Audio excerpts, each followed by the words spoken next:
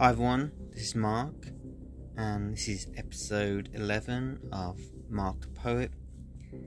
And today I want to talk about space, the final frontier.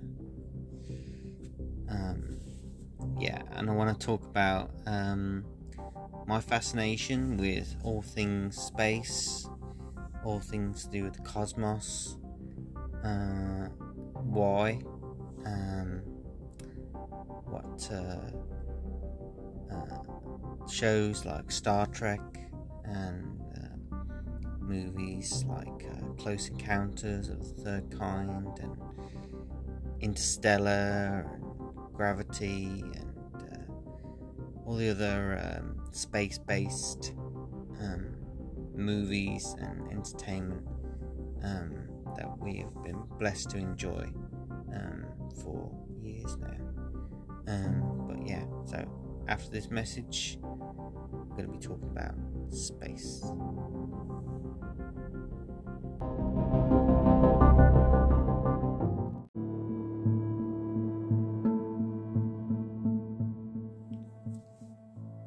So today I'm going to be talking about space, and as you can probably guess, space has been a topic and a place of interest for me for a long time, since I was a child, and I was first introduced to science fiction movies like Star Wars and Blade Runner, Close Encounters of the Third Kind, Flash Gordon, Star Trek, of course, and of course there was Doctor Who as well, and many other science fiction films that I watched when I was younger, and a lot of the TV shows, cartoons, movies that I watched were based around space adventures, and my favourite of those films, those TV shows, were Star Trek TV shows and Star Trek movies. When I was growing up, of course, there was only the original series, Star Trek, the original series that came out in the 1960s, ran from 1966 to 1969 before it was cancelled. And then, of course, as I got a bit older, I was introduced to Star Trek: The Next Generation, which began in 1987 and ran until 1994. And I watched all of the series, every episode. I watched all of the movies, and as the years have gone on, as I've got older, I've followed every subsequent series that have been made. I've watched every episode of every Star Trek series. I believe it's 7 Star Trek series they've made now, and they've made 13 Star Trek movies, and I've seen them all, as I say. My fascination with space has drawn me to other space-themed TV shows and movies, which are amazing and great in their own right, and thought-provoking as well, which every film that I seem to enjoy and watch over and over and over again seems to have that recurring theme about it. It's usually a high concept kind of a film or a story that makes me think many hours, days, months, years after the fact, constantly replaying what I saw in front of me. But I also enjoy the space adventures, the spaceships, the space battles, the alien species that are discovered and found and we're introduced to, and I love the infinite diversity in infinite combinations, as they say in Star Trek, that the many TV shows that have been based in the final frontier have shown, and the movies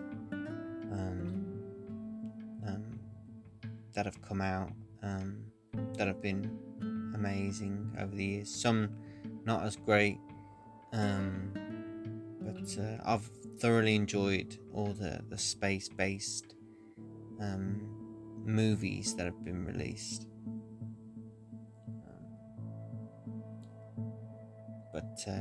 Today, and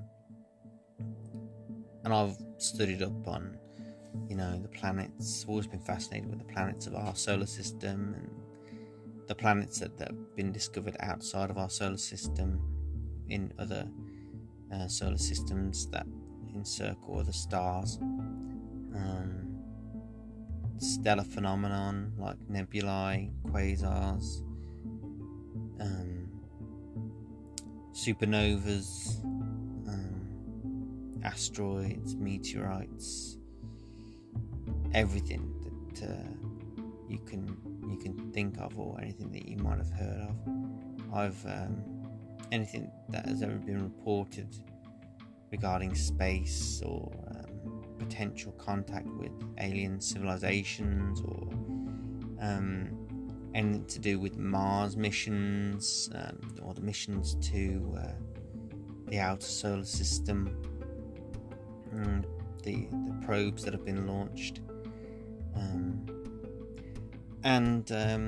that's why today I think I want to read some poems that revolve around the subject of the day, and that is, of course, space. Okay, so I'm going to start with one of my most recent poems that I've written about space. I suppose you could say, even though I write all the time, I'm constantly thinking about many different things, and space being one of them. So I want to just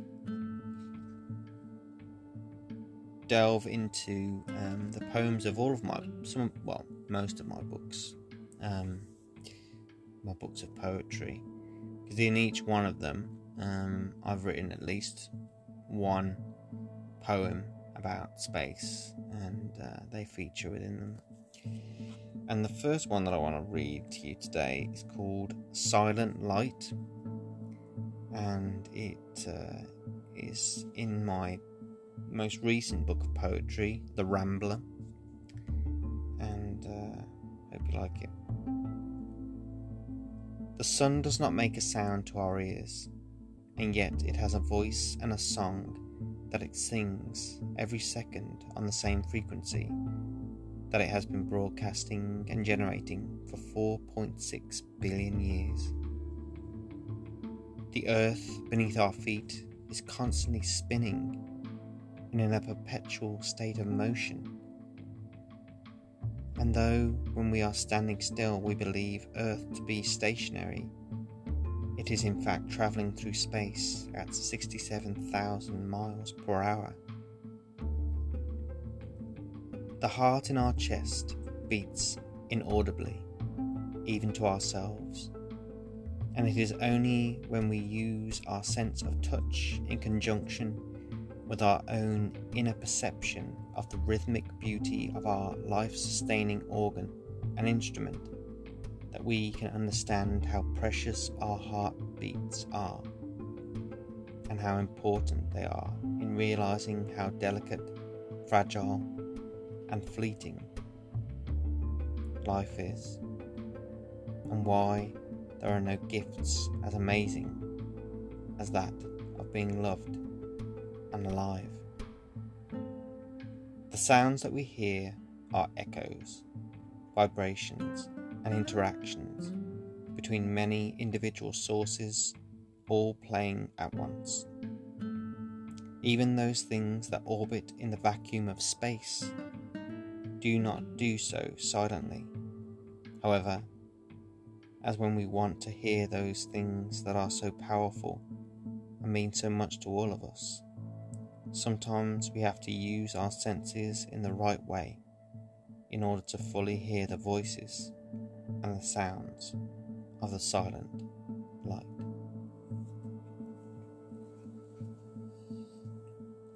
And now I think I'm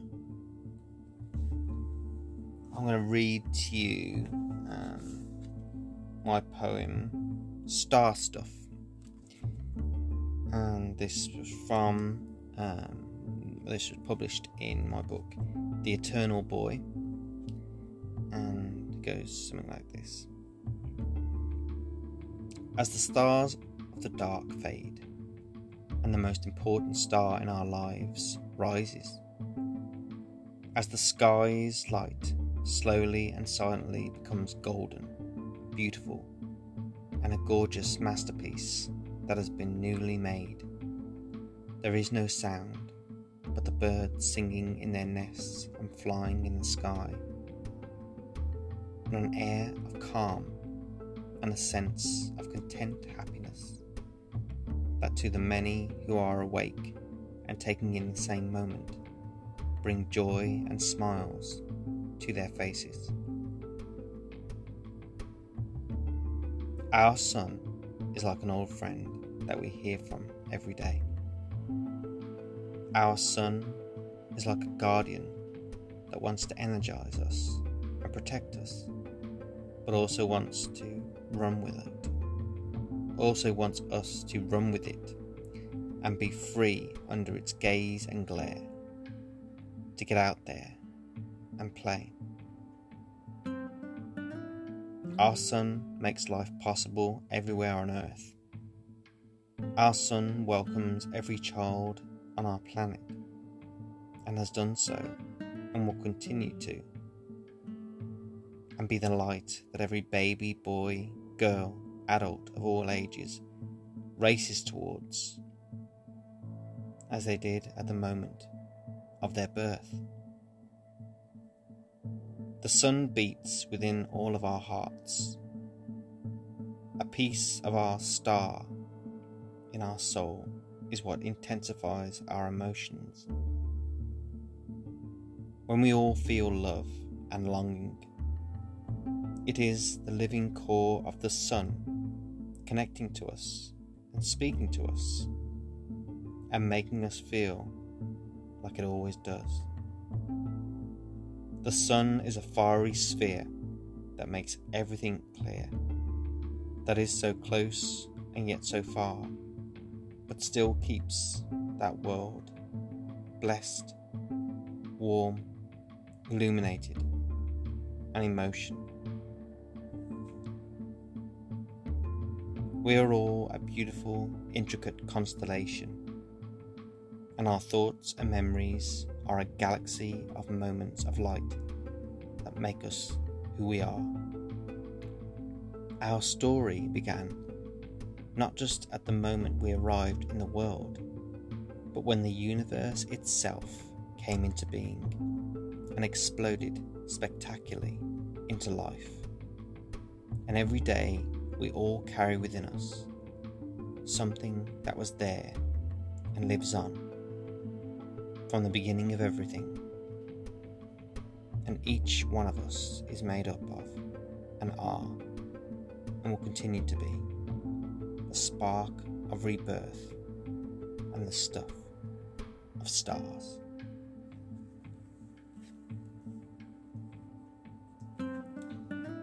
And now I want to read you my poem Beautiful Extremes.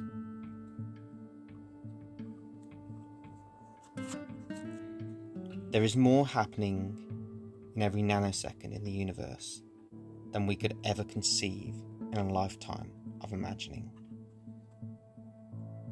There is life emerging, evolving, taking their first steps, communicating, aspiring, inventing, and understanding brand new concepts, leaving the atmosphere of their planet, seeking, meeting, interacting, inspiring, believing, knowing that they are not the only intelligent life in their galaxy, on our planet, orbiting around a star, existing with a purpose, dreaming about other beings of life and light who are as inconceivable to us because we are in the dark about them and who they are as they are about us. However, no matter how different we are from each other, and no matter how we choose to express ourselves in our own individual ways, one thing unites everyone and everything in the universe, and to all but who will be there at the end of all things, and who will see the last few seconds before everything starts again. The knowledge of what it is that binds us all will, for now, and most likely for a few eons to come, remain a tantalizing, compelling, inspiring, driving, enlightening, fascinating, exciting mystery. The nature of planet Earth teaches us that life will find a way to exist and thrive in great extremes of environment, even in a vacuum, even in a toxic soup, even somewhere where the temperature is so low and so past absolute zero that most things would die, and even somewhere where a living thing would spontaneously combust because the temperature is beyond that of the hottest fire. Why things work out for some, but not for others, is a constant cosmic question that does not have a simple, definitive answer, because everything revolves around circumstance and timing, and everything finding its match.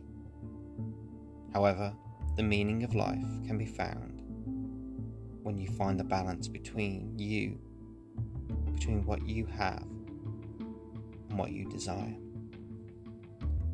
Believing in what we cannot see, imagining what is impossible to imagine, witnessing and remembering the light of what has been, reading and interpreting the world and its moments and years like epic words and verses of poetry, finding infinite connection, experiencing perfection, holding in your hands,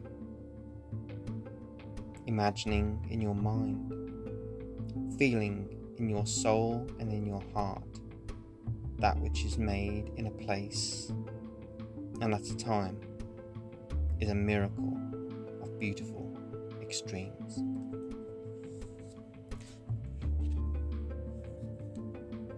And the last poem that I want to read to you today, which is from my book The Dreamer and the Dream, which the previous poem is from also, is called Sputnik.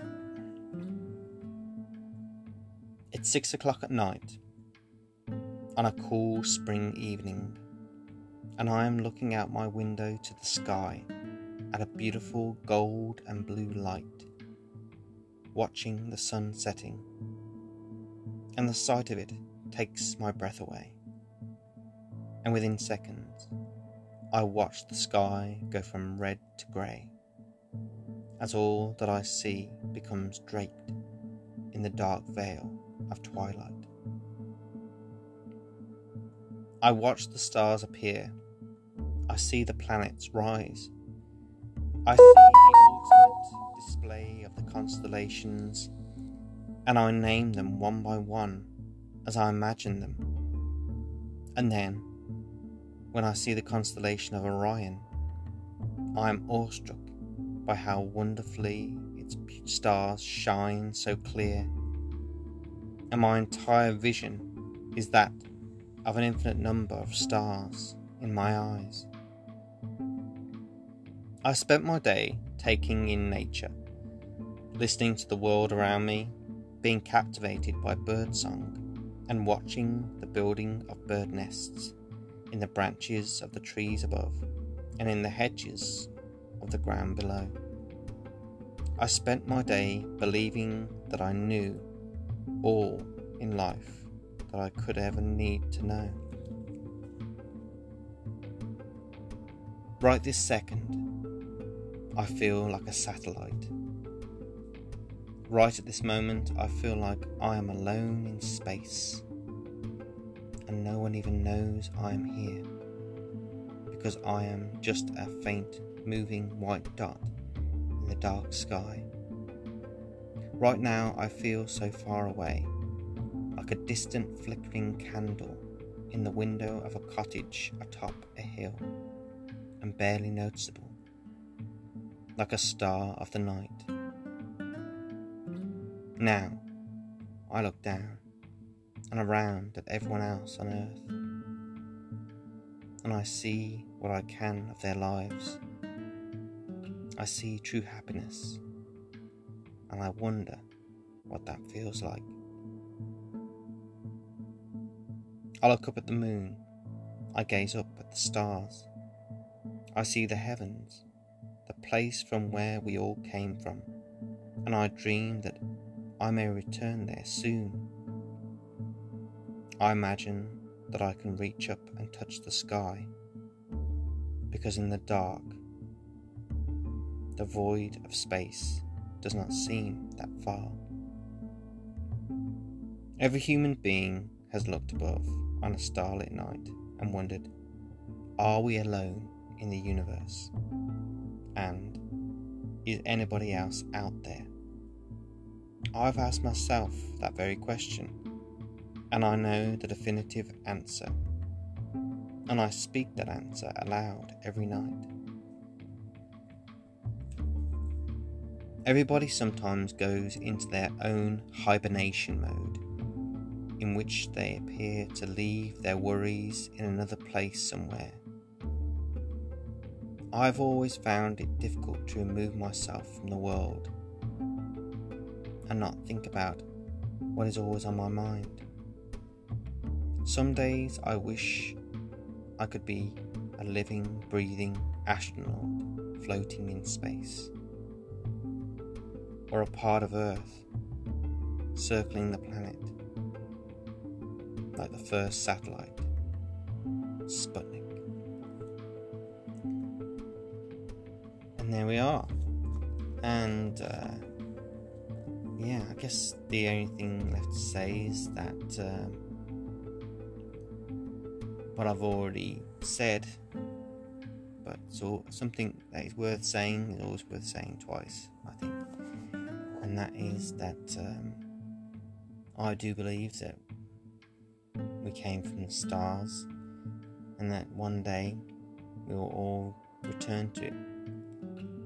I know with all my heart that we're not alone in this universe, that our planet is one of thousands, millions, billions in this universe, and of course there could be multiple galaxies and universes, and there could be multiple alien races that we don't know, who could be similar to us, different from us in ways that we can't imagine, biologically, artificially. And the question of whether we will ever meet another member of another race of cosmic beings, I do think is always one that should be asked. And the answer, I believe, is perhaps we already have. Because when you think about it, when you look back at history and the things that civilizations created pondered about, made, built, constructed. I think there is evidence, perhaps even if it's just superficially, that at some point in our history, in the history of the human race, we were visited by something, someone else, and that it's highly probable that we've already been contacted. And that's why I think that people say, they claim that it's improbable and impossible that there is any other human life out there, and if there is, then the possibility is that they've died out already. I can't say that I believe that is the case for everybody, and I can't say that that is going to be the case with us, because I have faith in the human race. I know that no matter what, we will survive what we're going through now, and I've not given up on the hope that I've felt since I was a child, that we will continue to reach out into space, reach out towards the stars, and that in centuries to come we'll be living on other planets in space. We'll be travelling to other stars, we'll be meeting other alien races, but that it might not be as easy as it has been dramatised on TV or in movies such as Star Trek or Star Wars. But I think one thing that science fiction has done is that through its depictions of space flight and the potential of the human spirit and their inventiveness, shows like that and movies like Star Wars, all types of science fiction inspire science fact, and receptively science inspires science fiction, and it is an ongoing cycle. And I think it's absolutely amazing what we've done, what we've achieved, what we've made real that was once only dramatised in Star Trek.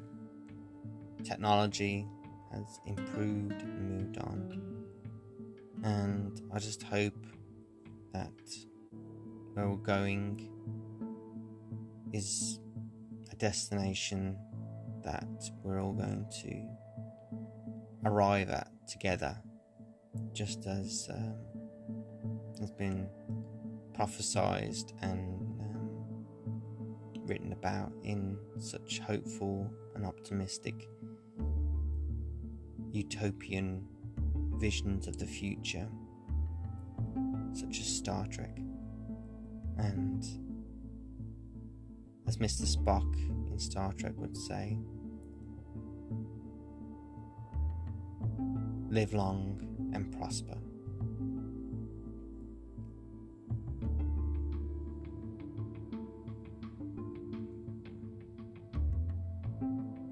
And as Robert Browning once said, if our reach does not exceed our grasp, then what is heaven for? Thank you for listening.